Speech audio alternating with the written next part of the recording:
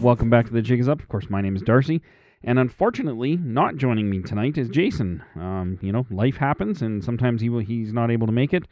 Sometimes I'm not able to make it. So we're going to forge forward with what I think is probably the hot topic on everybody's social media today, which is the resignation of Jody Wilson-Raybould from Cabinet. And for those who don't know, she was obviously our Attorney General and then was shuffled over to Veterans Affairs. Everybody saw it as a demotion, which I think is a little demeaning to Veterans Affairs, but let's set that aside. That's a topic for another day. So everybody kind of regarded this as a demotion. Everybody's wondering why, what did she do, what happened, what was going on. And then the story broke, and I have to admit that it was an unsubstantiated story, but the story broke that there was pressure from the Prime Minister's office and Jody Wilson-Raybould wasn't caving into the pressure to help, push the SNC-Lavalin case through faster or deal with it or give them leniency. And so there was these rumors, and then today with her resignation, I think it's kind of given those rumors a little bit of leg to stand on. So I just wanted to play a little clip from the Prime Minister responding to her resignation. Last night, I accepted Jody Wilson-Raybould's resignation from Cabinet. Frankly, I am both surprised and disappointed by her decision to step down. And let me tell you why. This resignation is not consistent with conversations I had with Jody a few weeks ago when I asked her to serve as Canada's Minister for Veterans Affairs and Associate Minister of National Defence, nor is it consistent with the conversations we've had lately. In regards to the matter of SNC-Lavalin, let me be direct. The Government of Canada did its job, and to the clear public standards expected of it. If anyone felt differently, they had an obligation to raise that with me. No one, including Jody, did that. So that's the Prime Minister and kind of commenting on both the resignation and the SNC-Lavalin rumors that there was pressure from his office. And, whether it's true or not, again, this just kind of gives the whole rumor legs to stand on. Very worst case scenario, it just seems quite obvious that Jody Wilson-Raybould wasn't happy about being moved out of the Attorney General position. And so I don't know, he says, well, this is inconsistent with conversations I've had. And maybe it was. Maybe she had those conversations, thought, okay, fine, whatever, I'll play ball with the party. And then at some point went, you know what? Screw this. I don't want to play ball with the party. I'm done. I want out of this. I don't know what the future for her holds. I don't think she said whether she's going to rerun as an MP, a Liberal MP, or maybe an NDP or an independent. I don't know.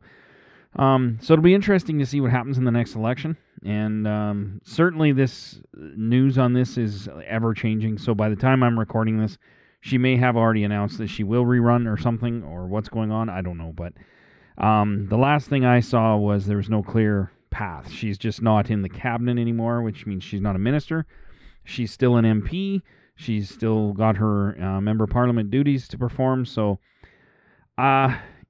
it's too bad. I think quietly she did some great things in as Attorney General.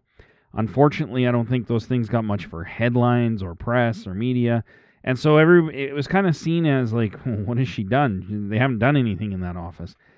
But I think that's a tough office because it's not the headline grabbing, really exciting things like, massive funding promises and things.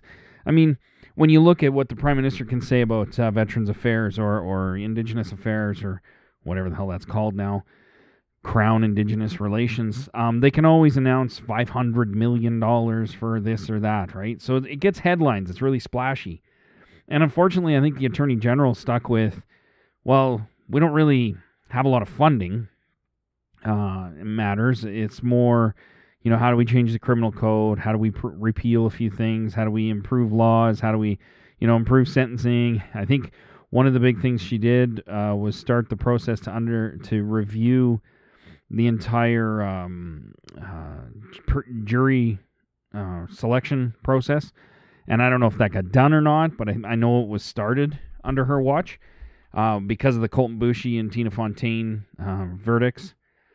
Which brings me to that. We are actually a year since the Colton Boushie verdict, and unfortunately, where his murderer was set free, was given a free pass.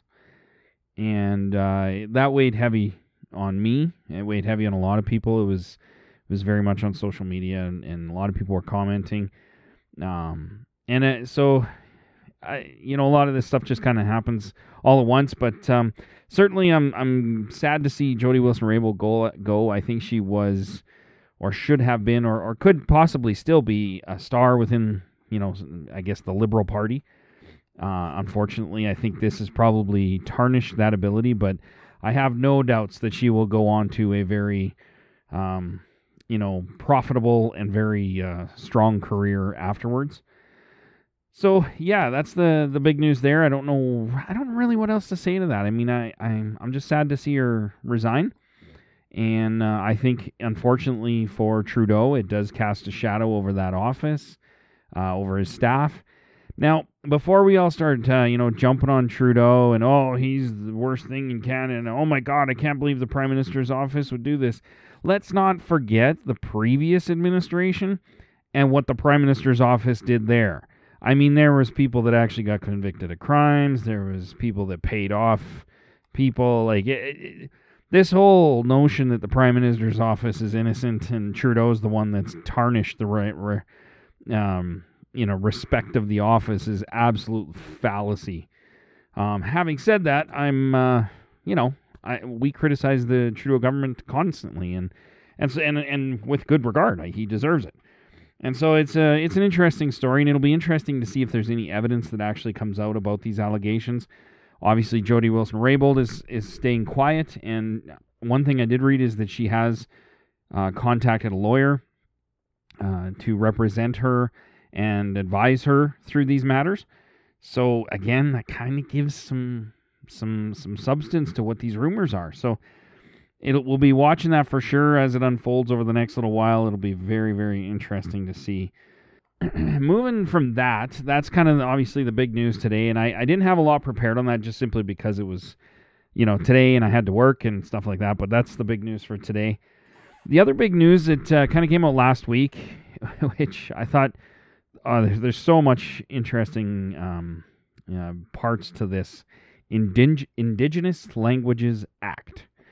Now, this act is being put forth by the Liberal government as part of their campaign promises, and of course, this is the year of the Indigenous languages, so we got to do something to get headlines and appease those voters and talk about reconciliations more. So they're going to create an office, and that office is going to be responsible for Indigenous languages, and what that means as far as an office in the federal government is it means that they will be responsible for translating materials and things like that into those languages, which in and of itself is a great thing. They selected a handful of languages, I think a dozen or somewhere around there anyway, to start with, and I think they said their goal is to eventually cover all the Indigenous languages. Now, here's where I find it interesting. The Assembly of First Nations and the ever-popular Métis National Council and its wisdom are calling the bill a landmark piece of legislation. But on the flip side, the Inuit organization, which I can't pronounce the name, so I'm not even going to offend them by doing it, is calling the bill a symbolic gesture from a colonial system. And I thought this was I actually had a suspicion this is exactly what would happen. You would have the two groups absolutely, how shall I put this gently, kissing the Prime Minister's ass about how awesome and amazing this bill is. And then you'd have the Inuit organization saying, yes, isn't really all that great. And That's exactly what has happened. Mad respect for Nathan Obed, ITK's president. He says the Liberals' legislation lacks any Inuit-specific content, doesn't address Inuit rights to speak their traditional language, or help to revive and promote it. Despite being characterized as a reconciliation and co-development initiative, the Government of Canada engaged Inuit in bad faith through this legislative initiative. Obed said in a statement, ITK wanted nothing more than to truly co-develop a bill that we could champion with other Indigenous peoples and the Government of Canada. He said, in no way was this bill co-developed with Inuit. Very clear, very, I just love this guy, man. He says it like it is, and he doesn't pull punches. Now, let's compare his statement about that, what I just said. In no way was co-developed with the Inuit. Let's compare that to what the other two major groups say. The Métis National Council said, this bill marks a giant first step in Canada's support for our long-standing struggle to preserve, revitalize, and promote the use of Michif, which has been the most neglected of Canada's Indigenous languages, said Métis Nation Minister of Heritage and Culture Clara Morin Delcole. I wish to commend the Government of Canada for enabling the Métis Nation to participate in the co-development of this legislation. The Assembly of First Nations said, this is landmark legislation to protect and strengthen Indigenous languages, the original languages of these lands that embrace our identity, our worldview, and our nationhood, said National Chief Perry Bellegarde. No Indigenous language in Canada is safe, but now there is hope. We have the great hope, people. Oh my God, I'm so glad for hope. Man, it's like thoughts and prayers. They're going to solve all the world's problems. Not actions, but hope and thoughts and prayers. But just in the contrast between those statements, you have these two organizations who absolutely champion every single thing that comes out of the Liberal government. And then you have the Inuit ITK saying the exact opposite. So my question then would be to the Métis National Council and the AFN. When they talk about how this is to protect and strengthen Indigenous languages, what about the fellow standing a foot away from you who's saying this isn't going to strengthen or this wasn't even co-developed with my people? We have 3 recognized groups of Indigenous in this country: Inuit, Métis, and First Nations. All 3 were standing at the podium when this was announced to get the headlines and get the press. And yet somehow the MNC and the AFN came to a completely different conclusion than the ITK. Now, out of this, the one I'm going to believe is the ITK. Simply because that to me says he's speaking the truth. And I believe it. I believe the government didn't co-develop this. At least not the way Indigenous people, or Inuit in this case, would have wanted to co-develop. See, that's the thing that always is the catch. When you look at the government and they say, oh, no, we got Indigenous people to sign on to this bill. Or we consulted with First Nations people or Métis people. They consulted with the AFN or the MNC. That's it. They didn't consult with Indigenous people. They consulted to what they think consultation means, not what Indigenous people think it means. This is clearly the case of what happened with the Inuit with the Indigenous Languages Bill. They consulted with the Inuit as the government sees fit. They feel they did a great job on it. The Inuit, however, feel differently. So, is this really a bill to support Indigenous languages when the Indigenous people, one out of the massive amount of 3 groups, you have 3 groups to consult with, and one of them says, no, we were pretty much left out of the process? How is it the other 2 were so thoroughly consulted? I have a suspicion the consultation went something like this. Hey, Clem, we want to have an Indigenous Languages Act. You guys up for that? Can you just say yes? Clem goes, yeah, sounds good. All right. Will Machif be in there? Oh, for sure. We'll put Machif in there. Oh, okay. Perfect. Then we'll sign anything you want. We'll say it's awesome. Fantastic. I believe that's about as far as the co-development went. And maybe it was more. Maybe I'm wrong. Maybe I'm being cynical. And maybe I am slightly exaggerating. But that you get my point. The point is how is it 2 groups out of 3 were consulted, but the one doesn't feel like they were consulted properly? You only have, in this case, you have 3 people or 3 organizations to consult with. And it's still too difficult for the Government of Canada to get it right. Now, what is this Indigenous office going to do? Is it going to revitalize languages? How? You know who's getting the job in that office, right? Non-Indigenous people. Just like every Crown Indigenous Relations Minister is non-Indigenous minister. That's who's getting those jobs. So the government's created an office where colonial settler descendants are going to sit in the office, and they're going to be in charge of Indigenous languages and translating them. And, I'm sure they'll have some staff that can translate. They'll probably have a person that speaks each language on contract, so, and they'll probably pay them per translation or some stupid thing. And then what happens to this when the Conservatives come into power? It's probably shut down. I can't imagine them keeping it. It's probably $2 million a year they don't need to spend, and they can give to their rich friends. So, is it a long-term solution? I don't know. It does nothing for the fact that our materials in those languages going to be available to the people that speak those languages from K to 12. That's kindergarten to grade 12. Or I guess kindergarten to finishing high school, whatever province you're in. Are all of their school materials going to be translated for them and given to them in their language to revitalize?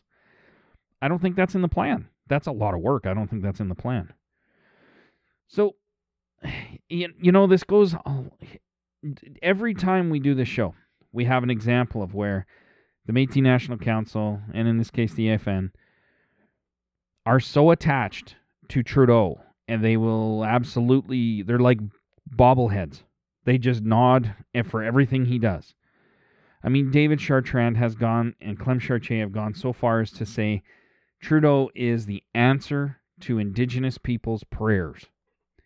Well, I've been with a lot of Indigenous people who, in ceremony, just regular prayers, in meetings that were opened with a prayer, public gatherings that were opened with prayers.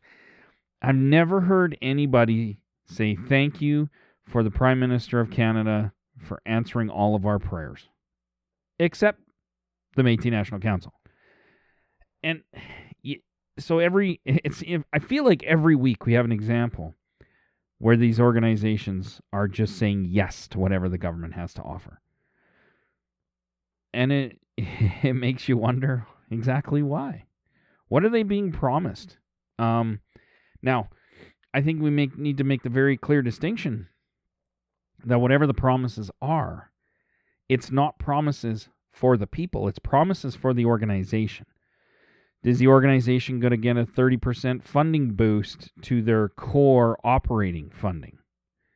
That's pretty substantial. That means raises for people. That means more traveling, more lawyer fees. Are they getting other things? Are they getting, specific funding for other things that aren't going to filter down to the people? We've talked endlessly about the broken promises, the failed promises, the promises that just don't seem to ever come into fruition with funding and housing dollars and things like that. Is that, these guys just seem to be saying yes to everything, and it makes me worry. What exactly are they saying yes for, and what are they getting in exchange? Again, I got lots of respect for Nathan Obed, the president of the ITK, for actually standing up for his people, being strong, and being willing to say this is not acceptable, this is not good enough, this is not reconciliation. And I loved his statement that this is a symbolic gesture from a colonial system. This is a symbolic gesture. That means this office is going to be there, and the Liberals can say, wash their hands of it and say, we fulfilled a promise. Woohoo! But what does it mean? What does it mean to the people on the ground trying to learn these languages? What does it mean to all Indigenous languages? What does it mean to have a staff of, I don't know, let's say even 15 people in an office in Ottawa? What are those people doing to revitalize a language? How are they doing that? They're not out in Treaty 7 territory going around talking to elders, trying to get things translated, trying to do the work on the ground to get materials for kids in Blackfoot country to learn Blackfoot and revitalize Blackfoot language. They're not doing that. And I only use that as an example because that's where I live. But they're not doing that. They're sitting in an office in Ottawa. Or best case scenario, you have a bunch of offices in every province and territory that has 5 staff members each, and no one really knows what those staff members do. So let's create more bureaucracy, spend a few more $1 million of taxpayer money to really get next to no result. So I think I thought that was really telling. I don't know how you guys feel about the Indigenous Languages Act. Certainly, mention it on social media. Go to our Facebook page and let's have a conversation about that. I think, after this episode or even the stories that we post there. Been trying to post a few more, headline type stories there. But yeah, let us know what you think of this Indigenous Languages Act on our Facebook page and make it so that everybody can see it and we can have a discussion about it. Because I don't believe this is going to have a major impact on Indigenous languages. I think, 5-10 years from now, there could be a moderate improvement as far as maybe there's some more material available, some more books available in those languages. But how quick are they going to be to get, languages from coast to coast to coast translated? They've started with a list of, maybe, like I said, a dozen languages, so it's not a huge list. So I'm just not sure. I don't see the effectiveness of this office or this legislation or anything like that. It certainly did not make Indigenous languages a national language like French or English. It hasn't done that. So you want to talk nation to nation, but Indigenous languages are not considered a recognized national language. Interesting. So you're nation to nation, but your language is less than ours. Telling. Very telling. So you guys, I'll let you guys decide with that. I think those are some very clear signs that the MNC and the AFN have their, lips wrapped fully around the government teat, and they are suckling. And I don't know how much more clear it can be. It's how you can have such drastically different statements from one group to the other, who sat in the same room, who stood at the same podium, who stood shoulder to shoulder when this was being announced. And you just get, this is our great hope, and this is a symbolic gesture from a colonial system.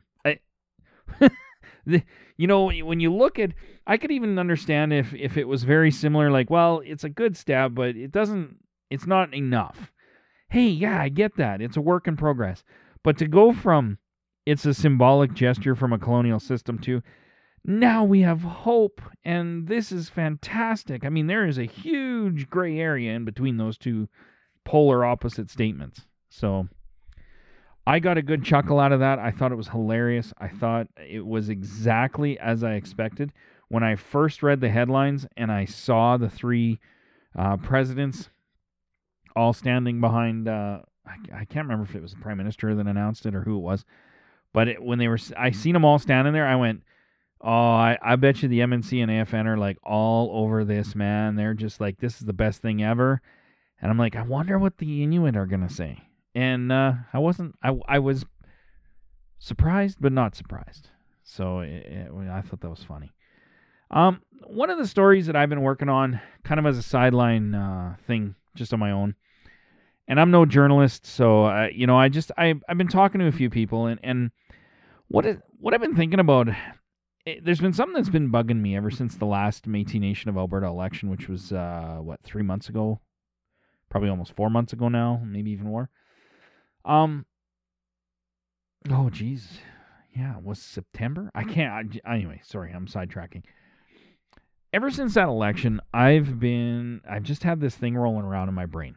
I heard so many people saying they were not allowed to vote. They have Métis Nation member cards, but they weren't allowed to vote. So I made some phone calls, and I reached out to some people I knew, and they got me in touch with a friend of a friend of a friend of a friend who was willing to talk to me. And I'm not going to publish their names or anything, but I did talk to a few people, so I do have credible sources. And these were people that were denied their right to vote. And they were denied that right to vote in the last Métis Nation of Alberta election because their card wasn't updated. Now, some of you are thinking, well, they should have updated their card. Then they could have voted. And I want to contrast that, and I just want to say, if you were to vote in a Canadian federal election or a provincial election or a municipal election, you need a piece of mail with your address on it. Or maybe 2 pieces of mail with your address on it. Now, they keep changing those rules and fidgeting with them, and Harper was big on, there's massive voter fraud, and he was all paranoid, and there wasn't. But anyway, besides the point, you don't need an updated passport. You don't need, a current whatever. You need a couple of pieces of mail with your address on it. And you need to swear that you have, lived in Alberta for X amount of time in order to vote or whatever. So it's actually easier to vote in a Canadian federal election, a Canadian provincial election, a Canadian municipal election than it is to vote in the Métis Nation of Alberta election. You have a private club. Sorry, it's not a club. You have a private club that says they have about 33,000 members. And out of the 33,000 members, only roughly around 10% voted. And I wonder how many people are actually just turned away or didn't go to vote because they don't have a new card. Now, the people that I talked to about these new cards said they were never given any notice by mail, email, phone call, or by newsletter or anything else saying you have to update your card by this time or you will not be able to vote. You have to update your card at all. The people that I talked to had no idea that a card upgrading was in process. And it actually, most of them didn't find out until they went to do something else where they needed their card. And these were various things. And then they were like, oh, well, we can't provide you that service because you don't have an updated card. And they were like, what? Like, and by the way, you're not going to be able to vote in the next election because your card's not updated. Now, we're not talking, I'm going to speak for here in Alberta because I don't know what it's like in every province. But here in Alberta, when my driver's license goes to expire, I simply go to the licensing office, and I walk in. I have a couple other forms of ID. I take my old driver's license and I give it to them, and they take it. They give me a new picture. They put the new picture on the new license, and then they give me a temporary thing, and then it comes like 2-3 weeks later in the mail. That makes me legal to drive in every province, and I believe in every state in the United States. It gives me the right and privilege of driving a few thousand-pound weapon at high speeds down a asphalt, runway. And yet, the Métis Nation of Alberta makes their members go through, even though they've got a card, they've got your records, they just basically go, and delete, and you got to sign up with all your new paperwork. Everything, full genealogical, even more paperwork. And if there's one little piece of paperwork out of place, Nope, we can't do it. You can't be a member anymore. So to be a member of a club, you have to go through this process. To vote, you have to go through this process. At what point do these people really, truly think they have a democratic system? What is democracy to these people? Just having a vote doesn't make you democratic.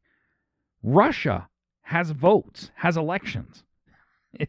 That doesn't mean they're the picturesque democracy. And so it's been really bugging me. And I wanted to talk to a few people just to get the story straight, just to get the story right from people that actually went through it. And I can say that the people I talked to actually went through this process. And they're still in the waiting for their new cards. They're still waiting for their updated card.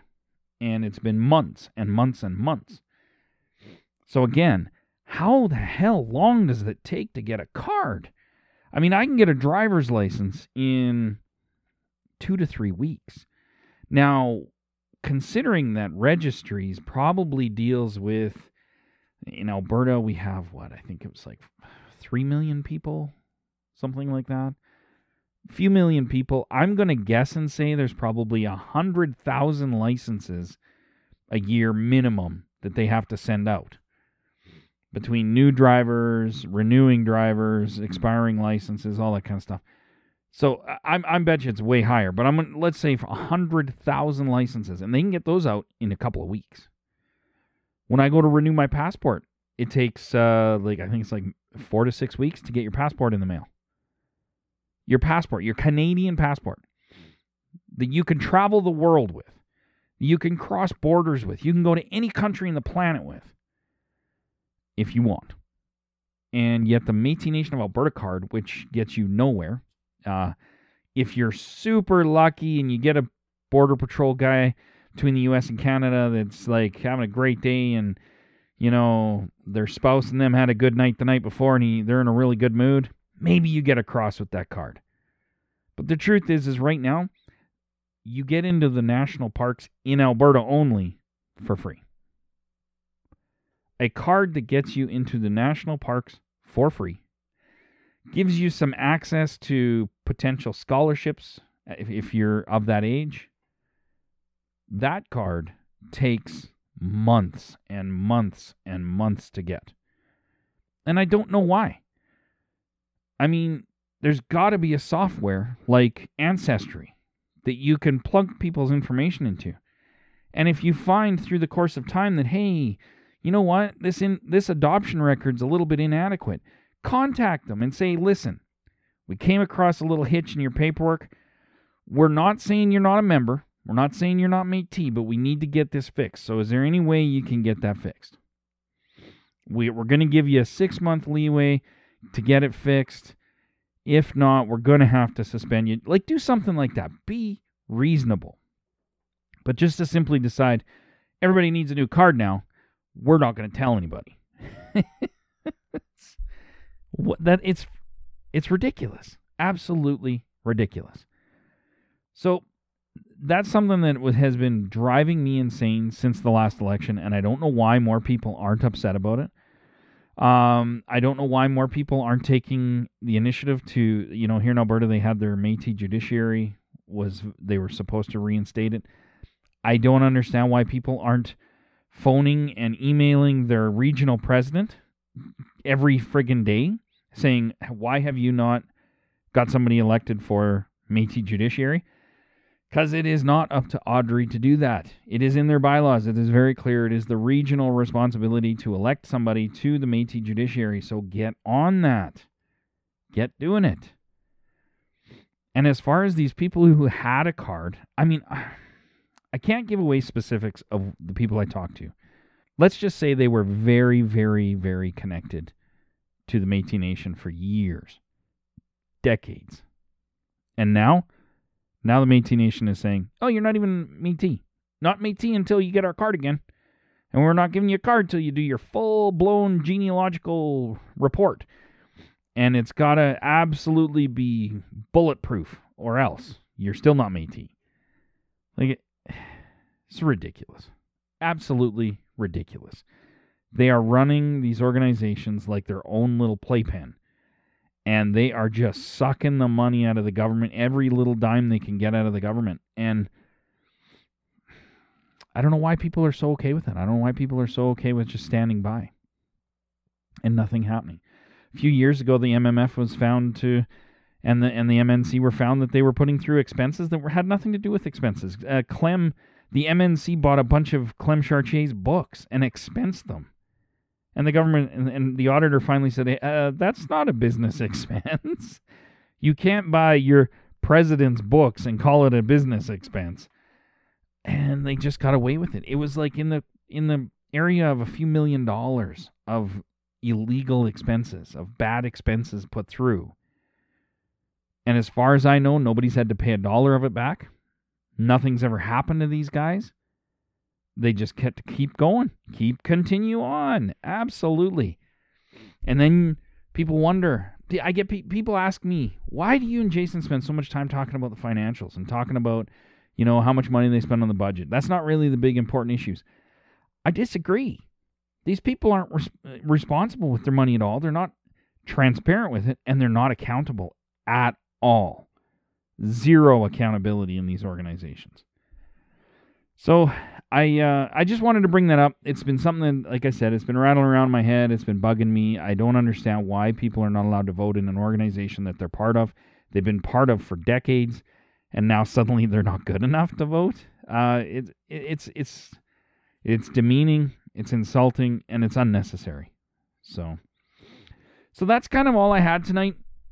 I know it's not as fun when it's just me, and I kind of wish Jason was here and get his input on some of these topics, especially the Jody Wilson-Raybould thing and the Indigenous Languages Act, just to get his input. But I'm hoping he will be back next week, and I hope things are going all right in his neck of the woods as far as weather and everything goes. It's been, as everywhere, it's pretty cold. And to my friends in Victoria who are going through Snowmageddon 2019, all of Canada's hearts just break for you. That's just an inside joke.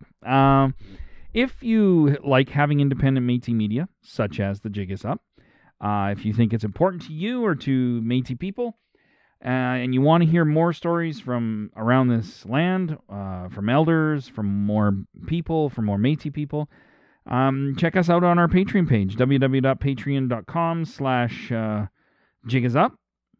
And the link will be in the description of this show, and sign up for as little as $5 a month. That is very much appreciated to all of the people that are our Patreons now. You guys are the reason this show has continued as long as it has. I hope that we continue to bring content that people enjoy, and I hope that people continue to spend an hour listening to us rant and rave and think it's worth spending $5. Now, I will say that if we get more people signing up on Patreon, it will free us up a little bit to be able to have the resources to travel a little bit and get out and actually get some voices from different communities in different places. So please consider doing that. And if you can't, I hope that you just share it on your social media and let everybody know, obviously, about our podcast and about our Patreon page. So huge thanks to those that are already signed up, and a huge thanks to those that share it or sign up in the future. Now, I guess for both Jason and I, even though he wasn't here, we will both be back next week, hopefully. But until then, the jig is up. You are the spark that's starting a fire that will spread across this land. And it will be a fire that doesn't burn, but a fire that cleanses. A fire that ignites in our hearts and creates light.